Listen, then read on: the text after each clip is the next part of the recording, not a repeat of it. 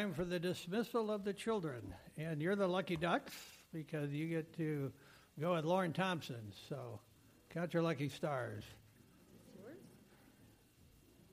Is that yours? No, that's fell up here. I don't know what that is. Yeah. I can sing a few chords maybe. Or the kids could stay here. We'll feed them to alligators, one or the other. Yeah, I'd take Lauren. All righty. Well, we're going to continue the Sermon on the Mount, and I want to just take a few minutes and talk about the one who's giving the sermon, and because we just sung about him, and he's really wonderful, and this sermon that he's given is heartfelt. It's not just a lot of information about some practical things to do to live better. This is really from deep in the heart of Jesus, and so. I just want to take a quick look at kind of a day in his life. And to do that, why don't we look at Mark 1. And you can follow along, and I'll just read it from here. Mark 1, 29 through 38. And I'm just going to start reading from Mark 1, 29. And immediately he left the synagogue and entered the house of Simon and Andrew with James and John. Now Simon's mother-in-law lay ill with fever, and immediately they told him about her. And he came and took her by the hand and lifted her up, and the fever left her, and she began to serve them. That evening at sundown, they brought to him all who were sick or oppressed by demons, and the whole city was gathered together at the door. And he healed many who were sick with various diseases and cast out many demons, and he would not permit the demons to speak because they knew him. And rising early in the morning, while it was still dark, he departed and went out to a desolate place, and there he prayed. And Simon and those who were with him searched for him, and they found him and said to him, "Everyone's looking for you." And he said to them, "Let's go to the next towns, that I may preach there also, for that is why I came out." So, conclusion. Jesus is obviously not in this for himself. Okay? He was totally available at cost to himself to needy people. And then he made himself available the next day to his heavenly Father, going out of his way to make that happen. So, he's not ministering in order to get a following. He's just caring and ministering, just like it says in John 4:34, when he told his disciples, "My food is to do the will of him that sent me and to finish his work." That was his passion, is this relationship he had with his heavenly Father, and that's his passion for us. That's what he wants. That's what he's sharing with these people, and why he's sharing. What he's sharing is so he could invite them to enter into that relationship. Here's what he prays in John 17:24. "Father, I desire that they also whom you have given me may be with me where I am, to see my glory that you have given me, because you loved me before the foundation of the world." It's this love that Jesus enjoys and wants us to enter into. That's the whole reason that he gives the Sermon on the Mount, is to extend that invitation. Now we're talking about the kingdom. In chapter 6 of Matthew, the kingdom is mentioned twice. Jesus mentions his Father 12 times in the chapter. So it's really a lesson on how to get to know the Father, what that looks like. And remember, when Jesus talks about the Father, he really knows what he's talking about. This is his Father. This is the relation that has gone for infinity, or for eternity, and it's a relationship of love. And so Jesus is not just giving theology about God. This is his personal Father that he is inviting us to enjoy with him as well. So with that, let's read together Matthew 6, 1 through 4. "Beware of practicing your righteousness You guys can read along. I'm sorry. I didn't make that clear. We'll read it together. Beware of practicing your righteousness before other people in order to be seen by them, for then you will have no reward from your Father who is in heaven. Thus, when you give to the needy, sound no trumpet before you, as the hypocrites do in the synagogues and in the streets, that they may be praised by others. Truly I say to you, they have received their reward. But when you give to the needy, do not let your left hand know what your right hand is doing, so that your giving may be in secret, and your Father who sees in secret will reward you.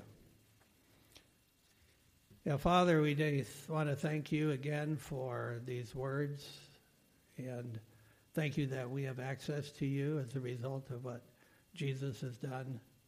And just like we sang about and has been prayed, we recognize that's our only reason we could talk to you. And Lord, we just ask that your Holy Spirit would address anything that needs to be addressed in each of our hearts.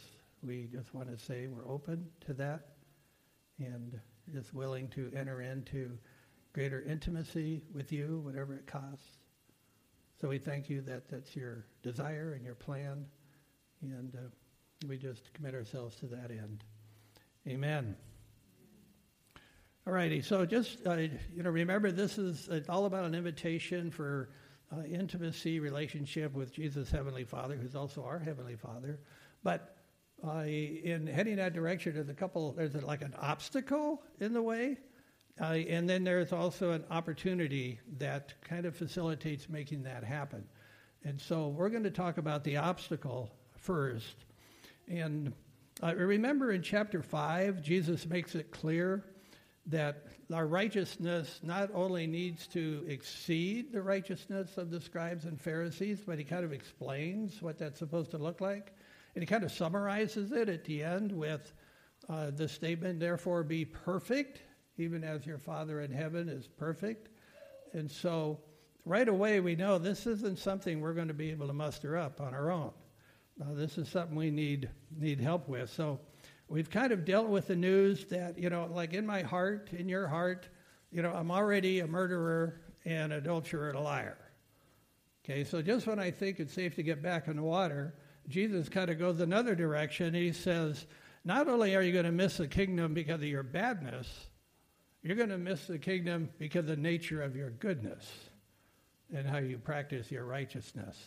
And so he's just digging the hole deeper and deeper and deeper for us because he's the king. It's not just about the kingdom. It's all setting it up so we will recognize how much we need the king.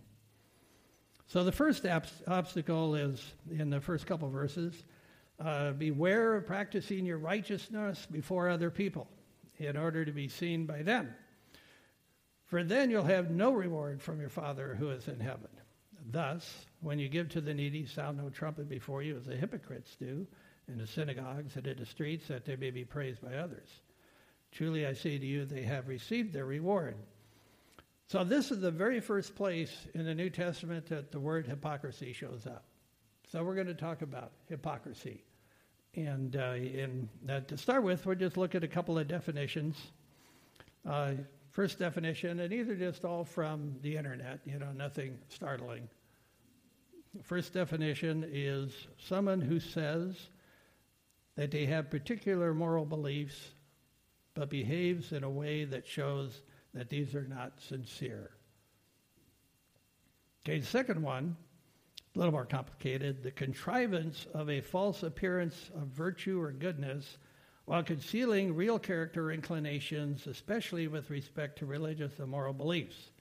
Hence, a general sense, dissimulation, pretense, sham. And the last one is just kind of like from the Strong's Concordance, the definition they give for the Greek word, and a lot simpler, an actor under an assumed character, a stage player. Figuratively, a dissembler or a hypocrite. I mean, I've never called anybody a dissembler before, but I think I probably wouldn't be good. And but I guess it means hypocrite. But it'll show up later. I kind of have an idea of, what the definition of hypocrisy is and what that looks like.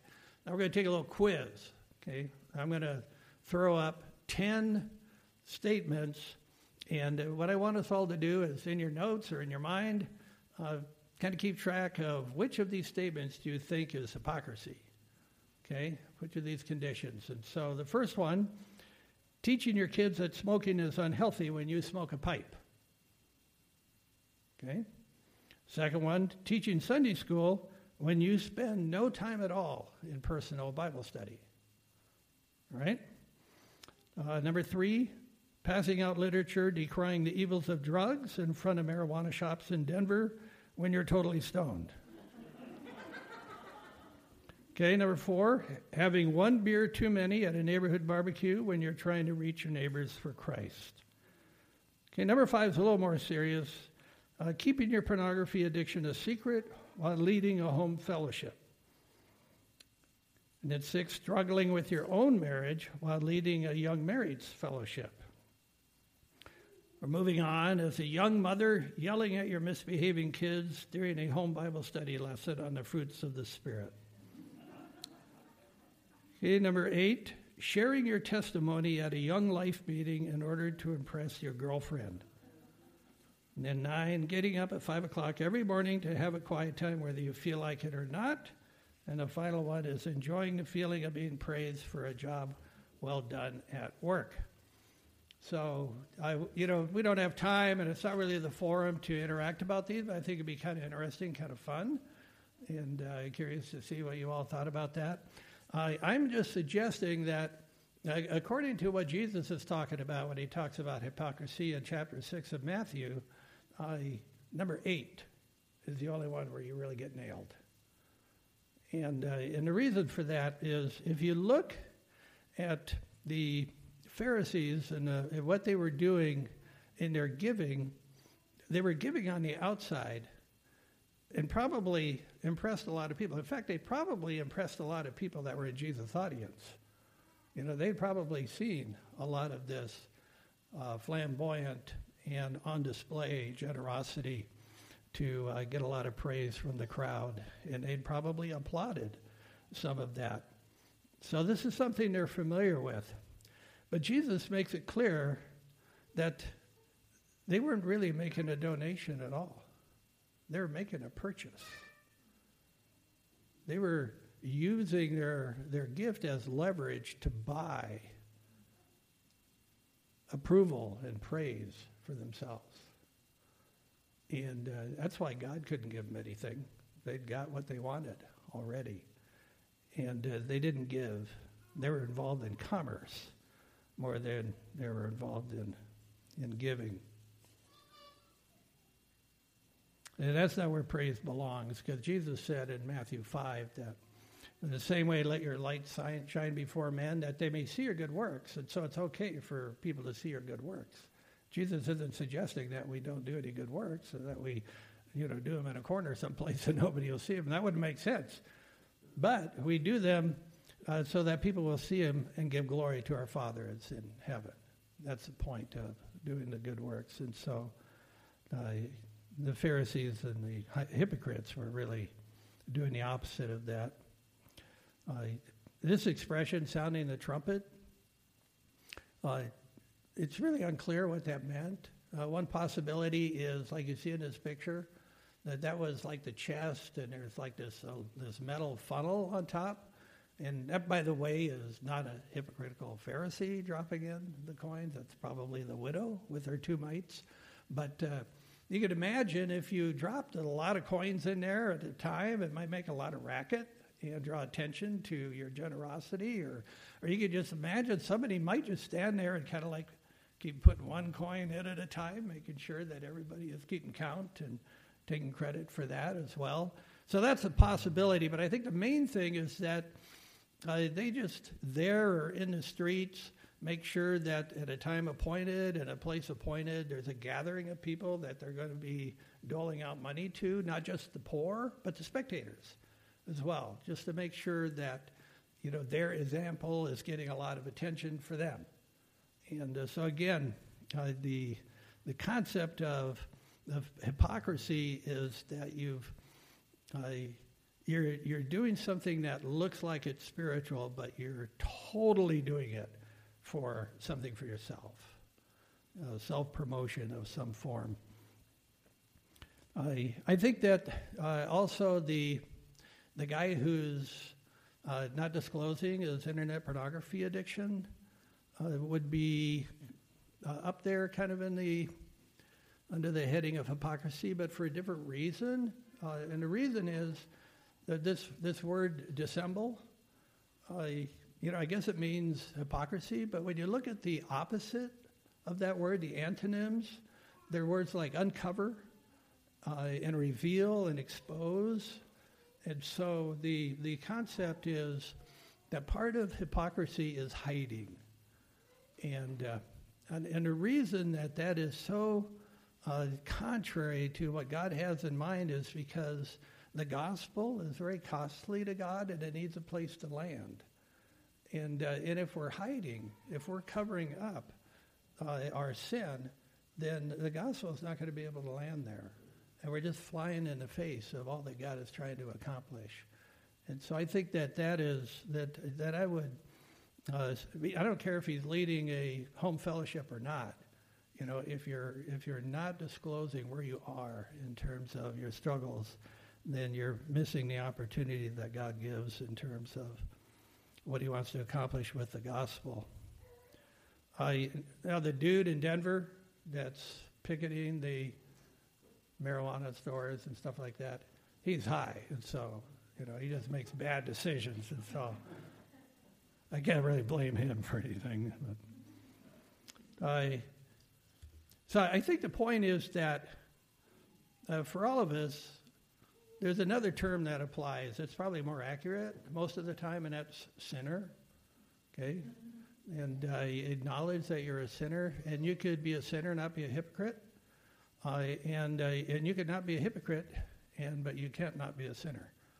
And so, we're all kind of on the same level playing field when it comes to that. But Jesus does say, pay attention, okay? He does say, beware. And so, hypocrisy can sneak in. And I want to just share a little story of how that might happen, because it sure happened to me. Last Wednesday morning, I was meeting with Marty Brown for breakfast, and I had to prepare some stuff ahead of time for him, and so I got up early and I was working on it, and because I'd procrastinated, I hadn't done it yet, I'd get up early and do that instead of having my normal quiet time, which I have in the morning. And now, by the way, I place a high value on planning ahead, okay, and I also procrastinate. It doesn't make me a hypocrite, just want you to know. And anyway, so I show up at breakfast, and I get there early, and so I'm thinking, okay, well, I'm here early. I'll have a quiet time now.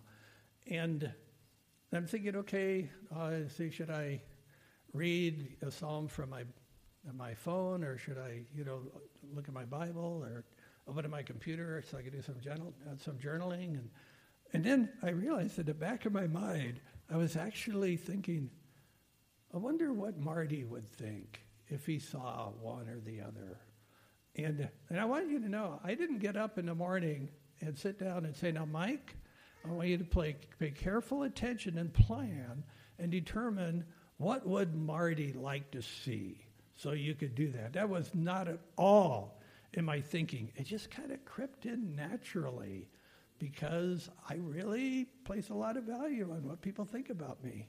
And so it's kind of like God gave me a little slap in the face and reminded me, hello, it's about you and me here. And so I was able to actually turn to him and find another place in my life for the gospel to land. And it turned out to be a great time with the Lord. But it's sneaky, this whole hypocrisy thing, because we're so vulnerable, and we place such a high value, don't we, on how people see us and what they think of us. And so that's why Jesus had to give us a little warning about that.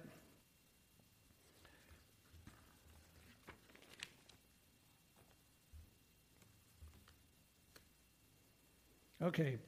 So anyway, that's kind of the obstacle, is our tendency to want to please people or perform for others rather than trust God. And so now let's move into the opportunity that we have, because this relationship with our Heavenly Father is something that doesn't occur only in the privacy of our own lives. It occurs in all of the opportunities that God gives us to minister, and we experience intimacy with Him in that. And so Jesus reiterates the statement, when you give to the needy, okay? It's not like an option. It's not like if you give to the needy, if this fits into your program. This is something that He's expecting people are going to do. And I think He starts with that rather than with prayer or with fasting, because it was such a common thing. It's such an important value in the Jewish community. If you look at Psalm 112, and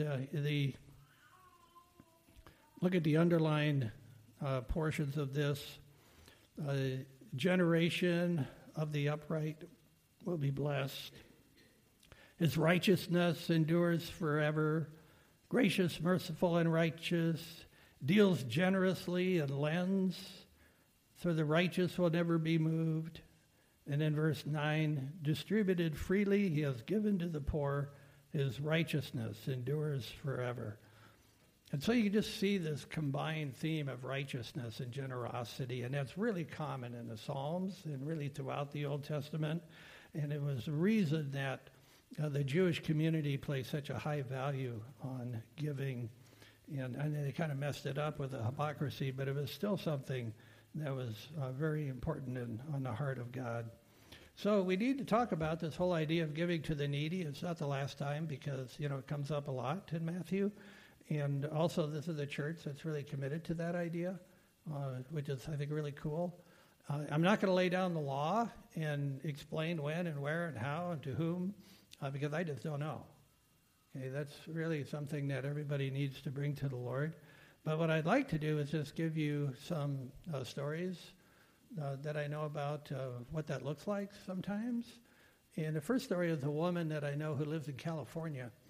And she was going into a grocery store, and she had two boys kind of behind her and her kids. And there's a man that asked for money when they went in, a homeless guy. And so she said she didn't have any cash. She said, I don't have any cash. I'm going to the grocery store. Can I get you something? And he said, yes, I'd like a Lunchable. And I don't even know what a Lunchable is. But she knew. And so she went in. And she said, great, I'll get you a Lunchable. And then her boys, they thought, I want to get on in the act. And so they wanted to get him something too. And so they used some of their money to get him something. And she came back out and gave the guy the Lunchable, and the kids gave him what they got. And she said, you are really special to God. And got in her car and drove home. Just simple. She wasn't trying to draw attention to herself. She was just ministering to the guy in a way that made sense, and from a heart that was really connected to the Lord, and communicating what God thought about this fella. That in contrast to my experience. I was on campus doing some evangelism with another staff guy, and we had a deadline. He had to go somewhere, so we were only going to be going for about 10 minutes. And there was an older guy that was kind of hovering around the tables. This is outside the student union. And so it was obvious that he wanted more than just a conversation. And so I told him, why don't you come back in 15 minutes? So he came back, and so we went into the student union, and I bought him dinner. And so we sat there, we had dinner together, and we're having a conversation. And then I just really exposed where I was coming from, because I said to him, like a fool, I said, I'm just totally happy to buy you dinner. I just don't feel free to give you cash because I really don't know what you would do with it. And he said, well, thanks for judging me. Now, I don't know how many verses there are in the Bible on judging, but he had memorized all of them. And he lit into me. I want you to know about how I had judged him. And I have to confess, the conversation did not end that well. And I left, and I'm walking home, and I'm just totally convicted because I began to verbalize in my mind what I actually thought about that situation. I have money. You don't. I am buying you dinner. You're receiving dinner from me. I have a job. You don't. And I couldn't bring myself to say it. But really what was going on is I was thinking in my heart, I am better than you. I'm more worthy than you. God thinks more highly of me than he thinks of you. I never in a million years would have looked at a situation like that and deliberately concluded, that's the way I think about this guy. You know, I would have thought that I would have been loving and gracious and kind and generous. I would have thought all those things about me. But that's not really what was going on. So be like this woman in California, okay? Don't be like I was when it comes to your attitude toward the poor. I think maybe I've grown a little bit. Another place for the gospel to land. You guys are probably all thinking, what's this scumbag doing up there preaching? But I got lots of places for the gospel to land, believe me. There's a ministry in Phoenix called Neighborhood Ministries. And Kit Danley is the one who started it years ago. And I don't know if you know Parker Schramm, but he's up there and he's involved with them. And one of the ministries they have, it's inner city Phoenix, one of the ministries they have is a thrift shop. And they have people from different churches work as cashiers and stuff at a thrift shop. And they give them 6 weeks of training. And so they had volunteers and they're training people. And after a week, one of the volunteers said, look, we totally get it. You know, we know about the store. We know how to operate the cashier, or the whatever you call it, the cash registers. And how come it's 6 weeks? And she said, well, it's 1 week to learn the business. And it's 5 weeks to learn how to treat people with dignity.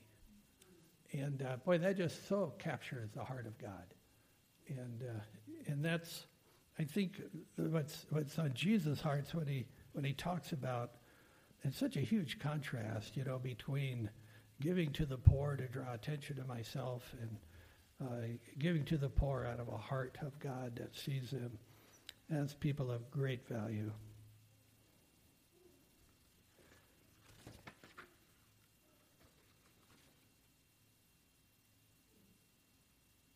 And something else I was going to say. Let me look over my notes here. Oh, yeah, right. We need to talk about this left hand not knowing what the right hand is doing. You know, 'cause that's not an expression you use every day either, unless you're just quoting the Bible. And so, you know, looked up some stuff and thought about that. And, well, number one, you know, those guys back in Matthew 5 that are worried about cutting off the right hand, I bet they're really glad here in chapter 6 they still got both hands. And but I think there are 3, maybe more, but at least 3 possibilities in this. And one is that you're just so unencumbered with what others think about you that you just totally forget what you're doing. You're always thinking about the next thing that you're going to follow God in, and always forward thinking, and you're not keeping track of stuff. So you're just forgetting it. So it's like your right hand forgets what your left hand's doing, or your left or right, or however that goes. And another possibility is that, see what it is. Oh, yeah, I know it. Is that you're not just not accepting praise from people, but you're not breaking your arm, patting yourself on the back either. You know, it's you're not getting to a place where, and boy, this is such a terribly dangerous place to be, but you're not getting to the place where you're thinking, you know, I bet I'm really pleasing God now. I am so good that God's got to love me. You know, that's not why he loves us. You know, he loves us because of who he is, not because of what we do. So I think that would be another possible interpretation of that. But the one I favor is that I'm not really dialoguing with myself. I'm not really contemplating and calculating and figuring out, you know, what's the right thing to do. I'm just listening to another voice. I'm inviting God in and saying, God, what do you think? So it's not my hands that are involved, it's God's. God's voice and my heart. I think that, because that's the way Jesus operated. He was constantly listening to his Heavenly Father and engaging with people based upon what he was hearing from him. So that's kind of where we want to head. And I want to go back to that passage in Mark, because as Jesus invites us to, avoid hypocrisy and take advantage of the opportunities that God gives us to serve so we could enter into his heart and grow in intimacy with him that way. Really, the intimacy that Jesus practiced and wants us to experience as well is what he talks about, or what's talked about in Mark 1, where he's in this all-night prayer or healing meeting, right? I mean, he's healing people. He's in spiritual warfare, and it starts late. It goes late. It's a crowded house. The whole town's there, and he's got to be bushed. I mean, it was already a heavy day. So he gets up before dawn, okay? It's still dark outside, and he doesn't just open his eyes and pray in bed. He rises up. And he doesn't just get out of bed. He departs. He leaves the house. And not only does he leave the house, he goes out. He leaves town and finds a place where he could really have solitude in a desolate place so he can connect with his Heavenly Father. And it's really a good thing, because the logical thing for him to do at that point on that day is go back where everybody's looking for him. That would be my tendency. Man, I don't have everybody looking for me very often, so I'm going to jump on that if the opportunity avails itself, but not Jesus. Because he had been in touch with his Heavenly Father, and he got a different message that only he got. Peter didn't get it.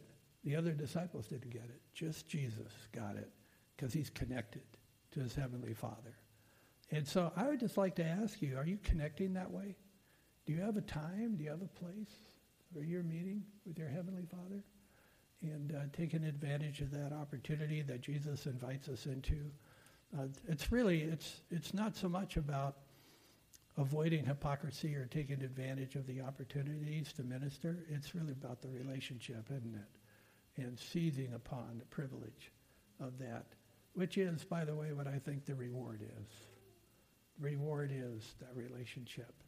And as we step into that deliberately and consciously, by the way, that whole getting up 5 o'clock and having your quiet time, whether you feel like it or not, I think that's the way Jesus operated. And he just made time for his Heavenly Father, and we've got the privilege of doing the same. So with that, I'd just like to invite Janice and the worship team up, and I just want to say how much I appreciate the effort you people put into practicing and coming up with the worship music and leading us in that. Thanks so much for that. And as they do that, we're going to have another opportunity to step to the table and share in communion. And, I don't know, it's always a possibility that, God, in his grace, would put his finger on something, and something that you need to confess, whether it has to do with hypocrisy or reneging on opportunities or whatever. And the cool thing is that what the communion table is all about is, that's why Jesus came, is to deal with all of those things that we need to confess. His body was broken, his blood was shed on the cross, so we could, have that relationship with his Heavenly Father. So let me pray, and we'll move into communion. Yeah, Heavenly Father, again, we thank you that we could call you our Father. That's something that is just unimaginable, that you would do that. And we are your children. We are privileged to draw close to you, to hear from you, and to understand what's on your heart and live out of that. And thank you that more than anything, what's on your heart is how much you love us and how you want to express that. And so we just want to say thank you for that, and want to say that we just want more of that. In Jesus' name, amen.